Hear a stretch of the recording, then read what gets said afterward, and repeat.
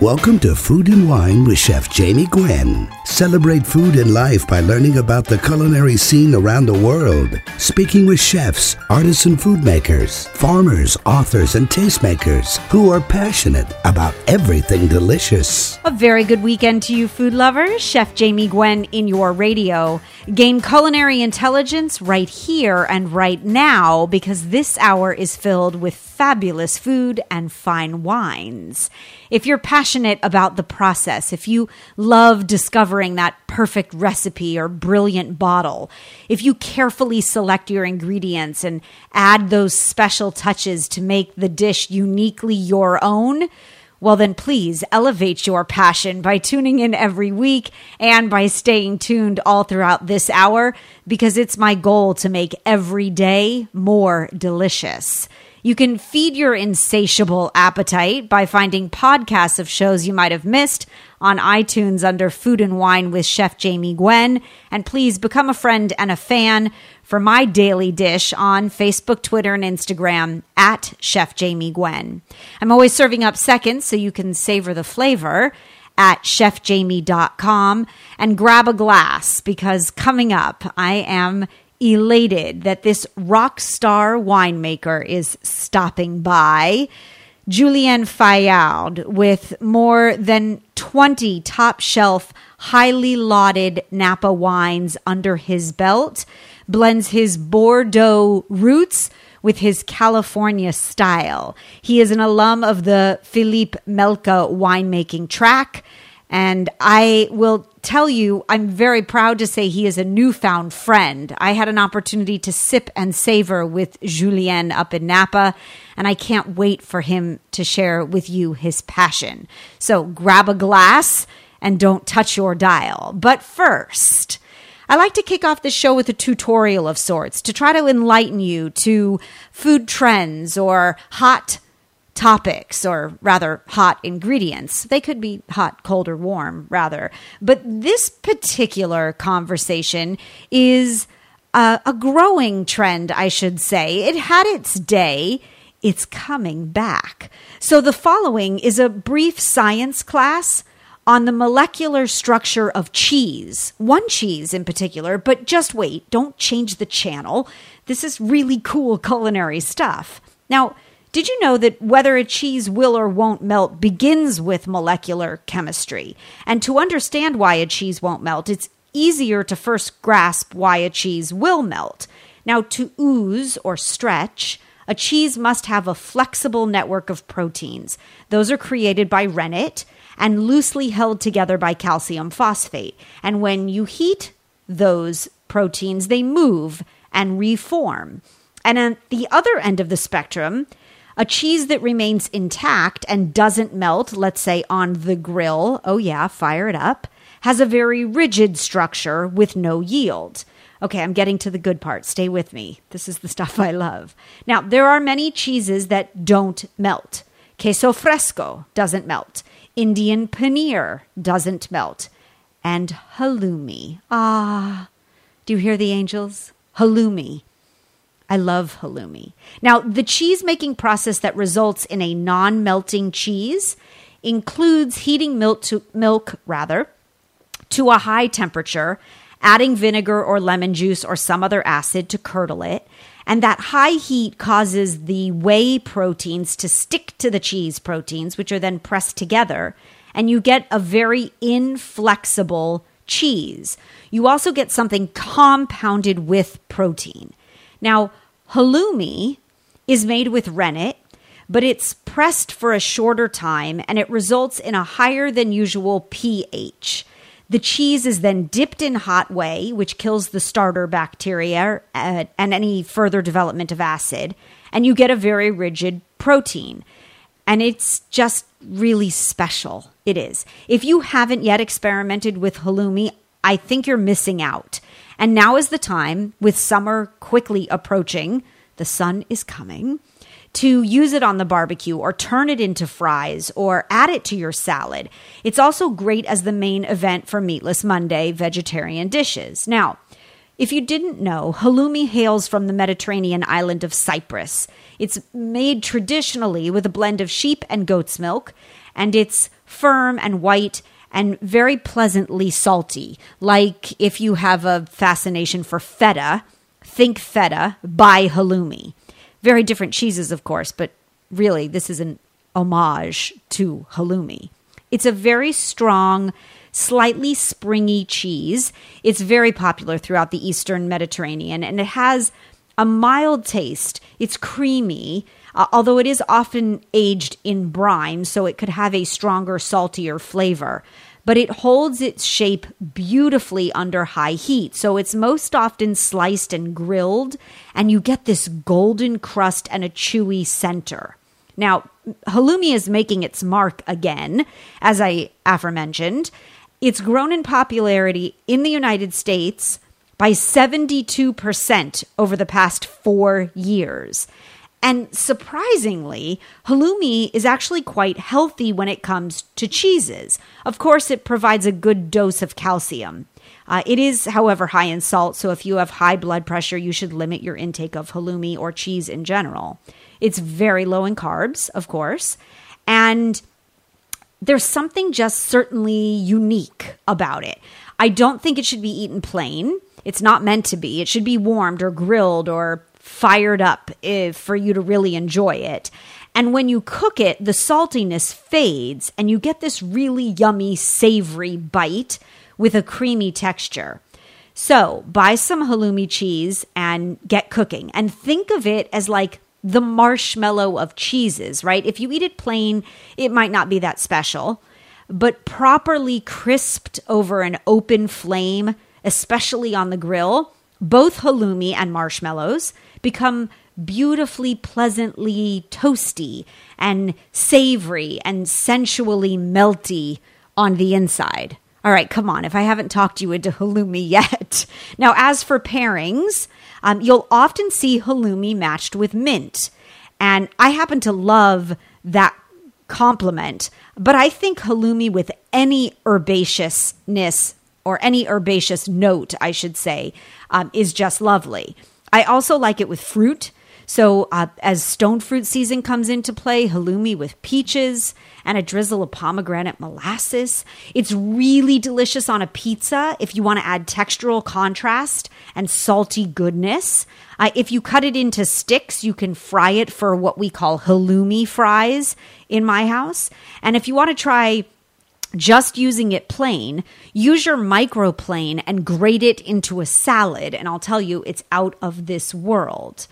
Now, how long the cheese cooks will depend on what you're doing, of course. But here's the simplest way. If you cut the cheese into thick slices, you will get exterior browning and nice gooey insides. And you can use your air fryer or a nonstick skillet or your barbecue, and no added oil is necessary.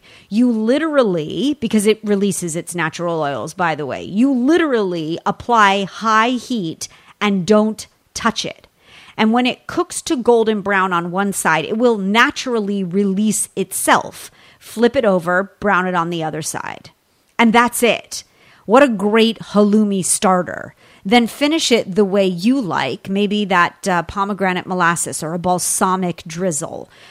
Find a lemon olive oil, fresh herbs. You could revamp your caprese salad. You could up your pizza game. Oh, the opportunities are endless. And so now you've learned halloumi 101. And I'd love to know how your experiment turns out, so please share. You can email me, Jamie, Jamie, at chefjamie.com. All right, it's time for food news this week. What? Krispy Kreme is giving away free donuts all summer long? That's right. The people have spoken. And if you heard rumor that when the red light was on, you could get a free donut, oh, it is true. So in an official press release just yesterday or 2 days ago, depending upon when you're hearing this show, the donut chain explained that all you have to do is stop by when the hot light is lit up and ask for a free donut. And getting free donuts is a guarantee this summer. They say with inflation on gas prices and everything else, they want to bring a bit of brightness to everyone's day. All right, I'll salivate over a donut while we take a break. You should grab a snack and your glass and come on back. Rockstar winemaker Julien Fayard in your radio right after this. Chef Jamie Gwen. I love what I do. Thank you for listening. Don't go away.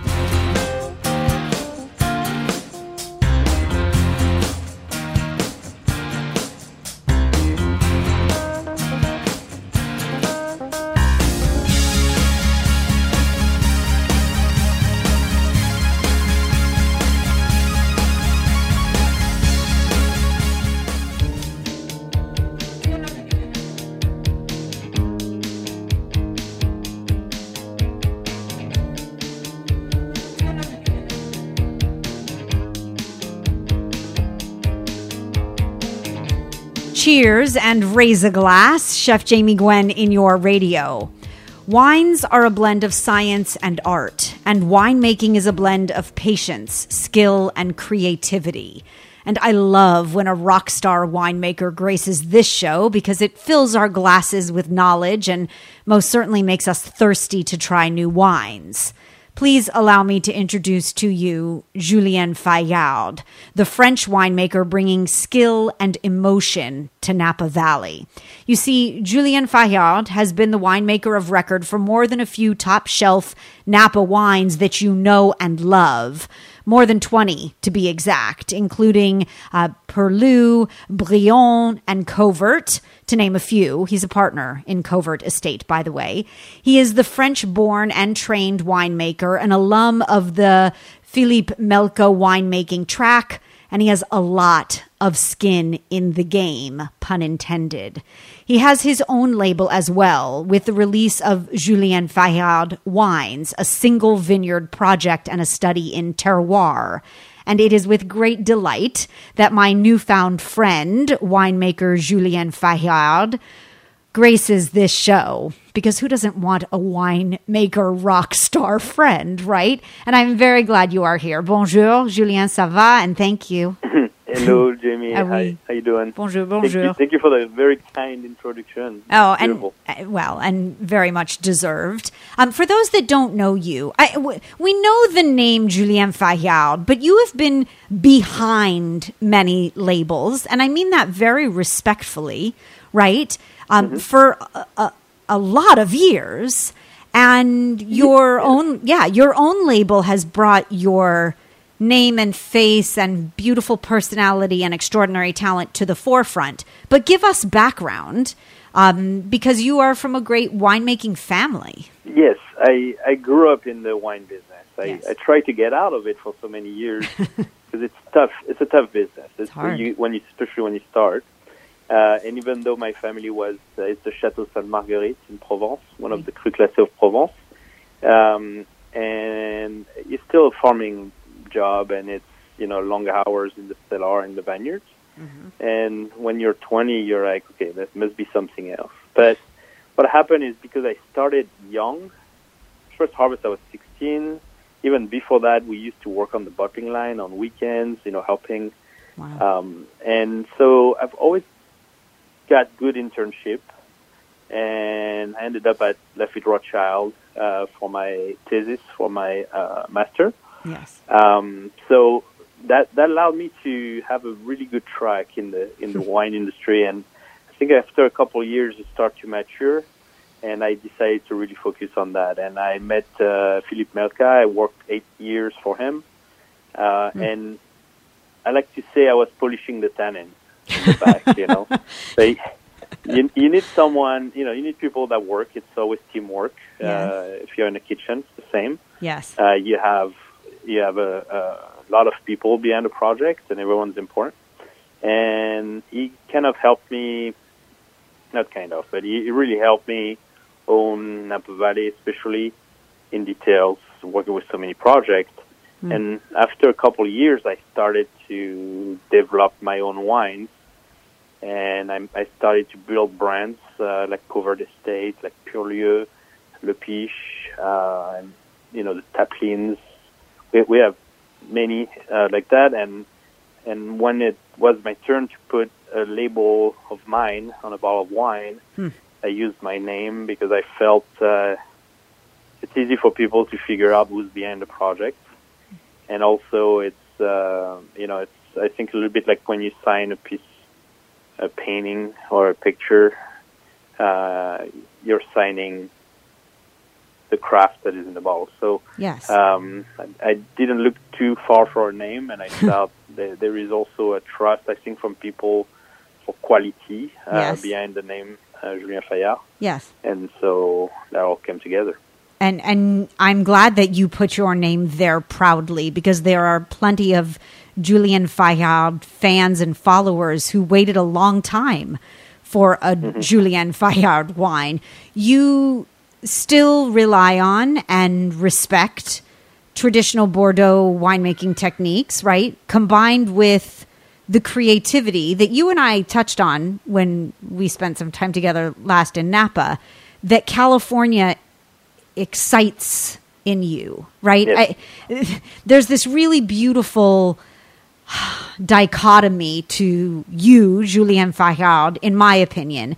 It's this great Bordeaux history and then this very modern winemaking culture that is California, and the balance that you've created between France and California in the wines that you make is where your finesse is, in my opinion. America has discovered, as the last 60 years, that Cabernet here are at a world-class level, even other wines in general. I mean, Cabernet is kind of the leader in the category, but we make wine that are world famous and can compete at a world level. Now we're learning. It goes along with the food. For me, it's really together. People are getting more educated. They go more out, and wine gets right along food. So once you have a restaurant or a table, or someone goes to the market and gets some, specialty food and kind of spend time on researching the ingredients and how to cook, they also start researching wine and how to drink them. And to have wine that are food-friendly, that have finesse, that have elegance, I think the palates are becoming more and more accurate. Yes. And even though people can't necessarily put words on it, they can judge, if they like it or not. This is a very simple question, and sometimes we don't need much more than that. But if they like the wines and it creates an emotion, then they'll drink more of your wine. You have a distinct personality. The wine has a distinct personality. You have a casualness about you as a rock star French winemaker that very much is paralleled or mirrored, even better, in the wines. I had the opportunity to taste and drink and sip and savor some of your wines, and I felt like it was the most beautiful representation of you.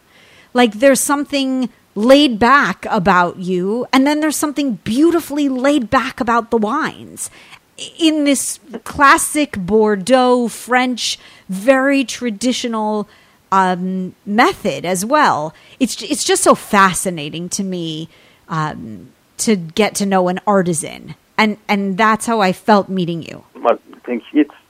I spend a lot of time. It's interesting when working with so many projects, you have to make them all different. And so I figured out basically the way to make them different is first the fruit selection and the place they come from. And it's not because you have a good vineyard that everyone should get fruit from there, otherwise everything resembles. And then when we blend, when there is ownership involved or partners, I just bring them to the table and we kind of decide of the blend together. Julien, will you please pause there? I love that you capture your passion in a bottle. We need to take a quick break. When we come back, more with rockstar winemaker Julien Fayard, you and me, Chef Jamie Gwen. More after this.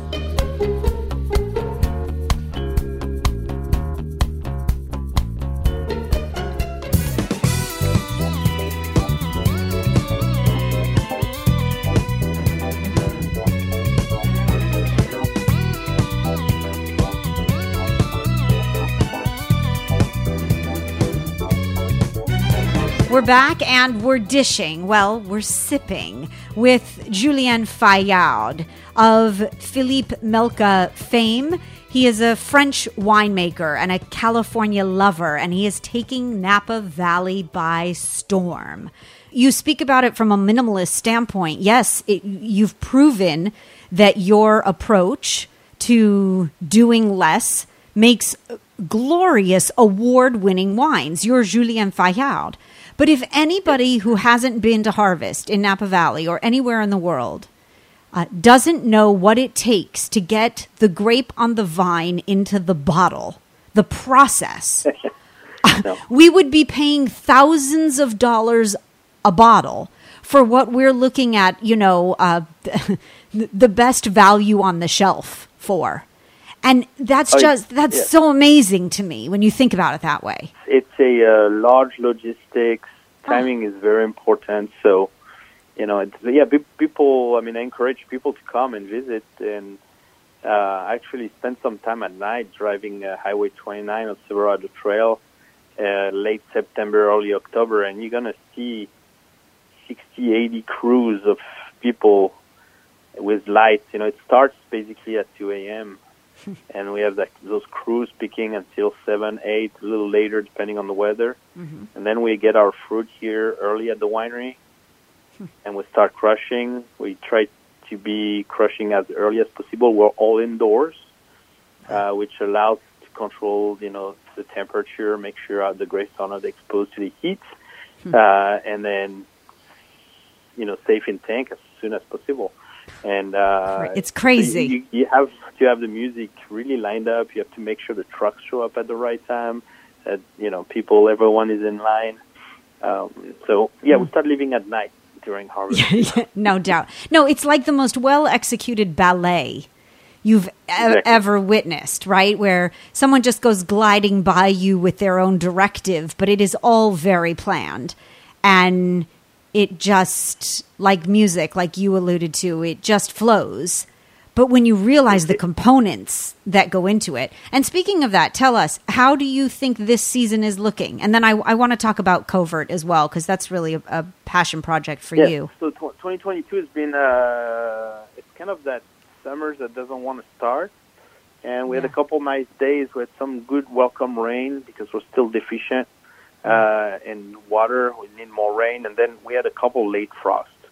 The Sierra Foothills, we had 2 big frosts, and so the harvest up there is going to be really damaged in quantity. So we're going to maybe get 30% of what we normally produce. Wow. That's low. Napa, it was a little more sporadic. So Covert, for example, I think I'll get about a half to less of the Clone 341 that we produce. Wow. So all the lower blocks got frosted. And there was an early frost, so the vines are coming back nicely, but the crop is not going to. What happens is when the bud grow back, they don't carry as much fruit. Right. So the yield is less, therefore making the wine more prized, but making the quantities produced more minimal. And we already are at low level of production, so dropping that even lower is economically challenging. Yes, but, for sure. The quality is going to be there. And then we're having, beautiful spring walking into the summer. And I think, I like to go by average and hope that Mother Nature takes a little and gives a little. So crossing fingers we already had enough frost and big rain last weekend. So let's keep it like that until the end of harvest now. Here comes the sun. Let's sing the song. For those that don't know Covert Estate, to which Julien Fayard, rockstar winemaker, is a partner. He's also blending award-winning extraordinary wines for an estate located in Napa Valley that is committed to a minimal footprint on the land, but it is private and exclusive and extraordinarily unique. It is a boutique winery, and the result of a collaboration of 3 families dedicated to the craft of winemaking. It is Cal and Pam Nicholson. They are library wine collectors and vintners. Dave and Laura Nestor, who are obsessive collectors as well.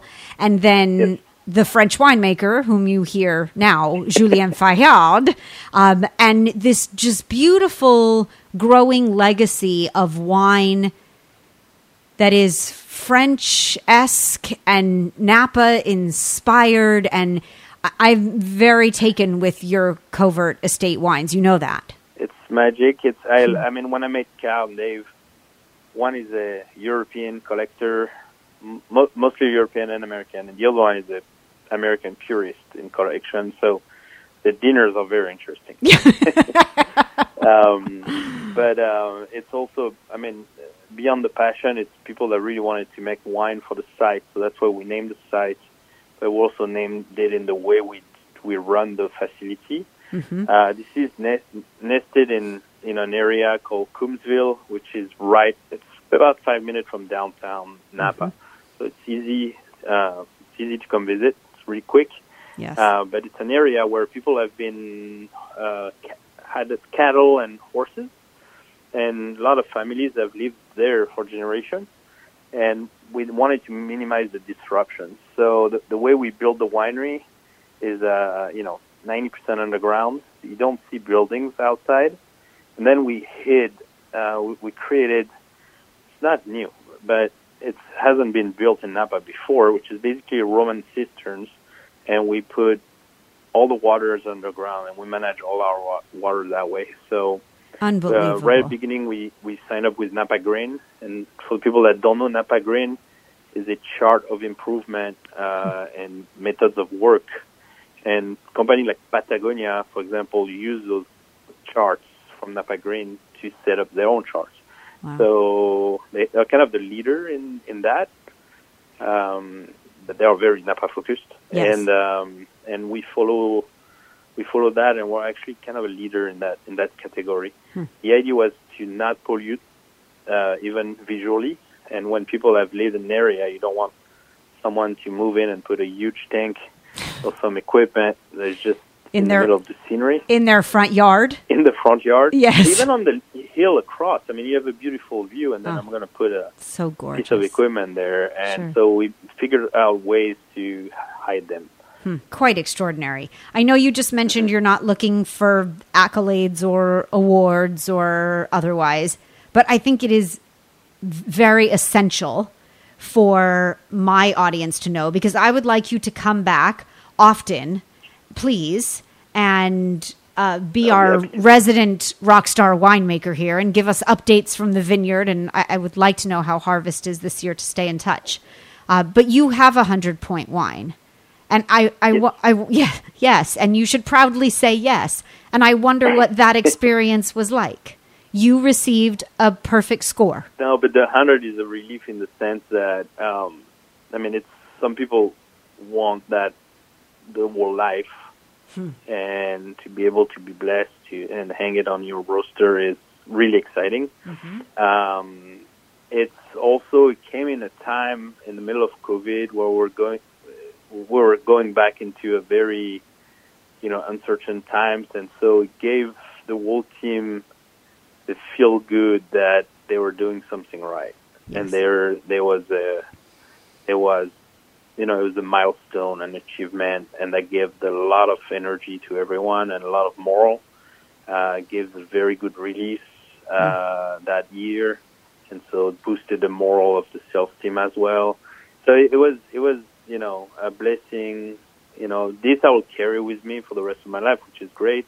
It's like you're an Olympic medalist, so you get your medal, and that's great. But I think for everyone else, the team in place, it was also a huge thing. Yes, and that was important. And you should pat yourself on the back, Julien, because I think you earned every bit of that, no doubt. If you would like to continue, trust me, you want to follow the living legacy that is Julien Fayard, winemaker, then you will want to go to fayardwines.com, Fayard wines.com, and you'll want to follow on social, of course, at Fayard Wines. And then where I met Julien from, in fact, and my newest obsession is Covert Estate. On social at Covert Estate and covertestate.com. You can learn more. Merci, monsieur. Thank you for sharing your passion. Always a pleasure to talk to you, and I can't wait to toast with you again. Thank you. Me too. Anyway, merci. Thank you. As the delicious conversation continues, we are eating and drinking to our heart's content. So please stay tuned. There is lots more to feed your soul right after this. Chef Jamie Gwen. Be right back.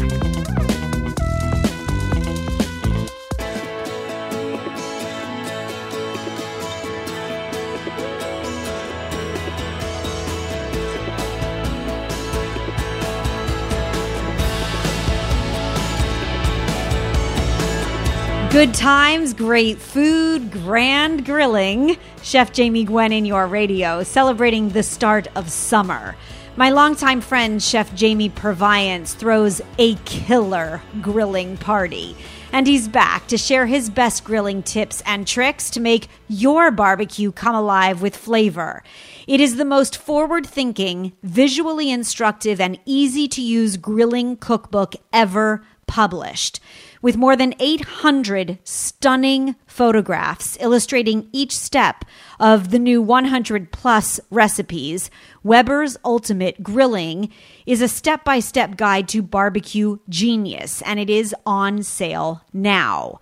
Jamie Purviance is the world-renowned grilling expert who has a special knack for teaching anyone how to do it better. He's a Stanford and a CIA grad. We share an alma mater, the latter. And his food career has included New York Times bestselling cookbooks and recognition from the James Beard Awards.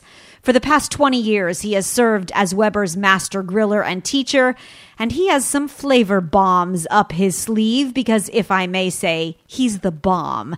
Jamie, it has been way too long. How are you? Hi, Jamie. I am great, particularly after that very generous introduction. Thank you very much. Very well deserved. Congratulations to you. Okay, I think this is another extraordinary feat because I have to tell you, your recipes, I think, just keep getting better. What makes cookbook number 17 different than the rest? Well, this book is a technique book. I mean, it's a recipe book like a lot of cookbooks, but the real emphasis was on technique. And having done this for a while, as you say, I've learned by talking to people, but what they really want is to see it. It's one thing to read about it, but they want to see exactly how to do it. And because I can't be in everyone's backyard all the time, the best thing is just to create phenomenal amount of really nice photography. Yes. So as you said, over 800 photos. Yeah, it's unbelievable. That's like 5-10 times as much as the usual cookbook. Right.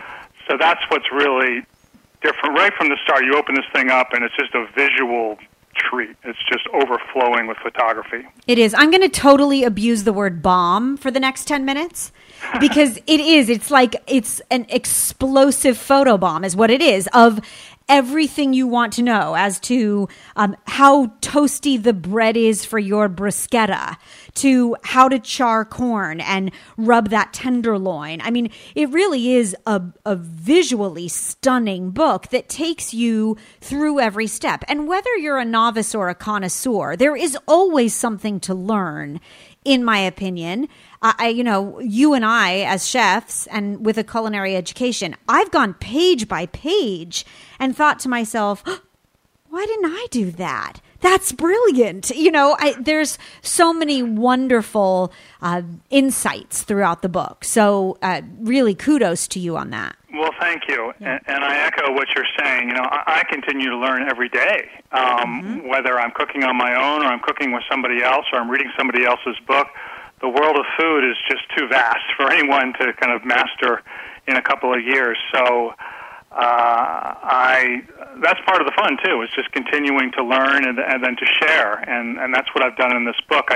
I wanted it to each recipe to be almost like looking at a video, where you don't even really need to see the words. I mean, they're there to support you and give you the details, but the step-by-step photos are like watching a video, and with that, you get so much more information than words can convey. Oh, definitely. So it's a labor of love to look at it. It also makes me want to lick the pages. Made me very hungry. So I picked out, selfishly, my favorite topics and recipes, and I thought we would just build a menu together. This is like everything I would want to eat if I came to your house. So, Great. Yeah, some of them maybe a bit more novel or a good reminder of grand things that come off the grill and can throughout the summer long if we're cooking along with you with the new book, Weber's Ultimate Grilling. Okay, Jamie, bruschetta off the grill. There is something just so decadent about the smokiness that the grill imparts on the bread, and I loved your big bruschetta piece. Yeah, I think actually the word bruschetta means, I don't speak Italian, but I think it's something like over the coals. So it's completely authentic that we're doing it this way, and you're right. You know, toasting a piece of bread makes it taste better, but toasting it over a live fire just adds a whole nother layer of complexity and wonderful flavor. By the way, book number 1 was pretty darn fabulous too. Book number 17, though, is Weber's Ultimate Grilling, a step-by-step guide to barbecue genius. And it is written by world-renowned grilling expert and Weber's master griller and teacher, Jamie Purviance. And the book is available now. It is everything you need to know to become a barbecue genius. And it's the first of its kind. 800 stunning full-color photographs that step-by-step illustrate everything you need to know to put out a truly glorious grilled meal. The book is available on Amazon and on its way to bestseller. It just released. And you can follow Jamie's culinary escapades at jamiepurviance.com and on social at jamiepurviance as well. Okay, dinner and wine on the calendar. That's our next plan, Chef. Yay! Yeah, I look forward to it. Thank you again for coming back on. I hope that we get to toast each other soon. Great. Thank you, Jamie, so much. Care. And so that brings us to the end of another hour of delicious conversation. And I hope that you got your quick fix of culinary entertainment. I hope that I set your gastronomic sights higher. And I truly hope that you will tune in every week to be the best cook you know. I'll leave you with my last bite, my last ounce or tidbit of inspiration for this week. Looking for a quick, easy, but impressive summer dessert? Make what I call lemon phyllo tartlets. Yes, all you do is buy the store-bought little mini phyllo cups. You'll find them in the freezer section of almost every supermarket.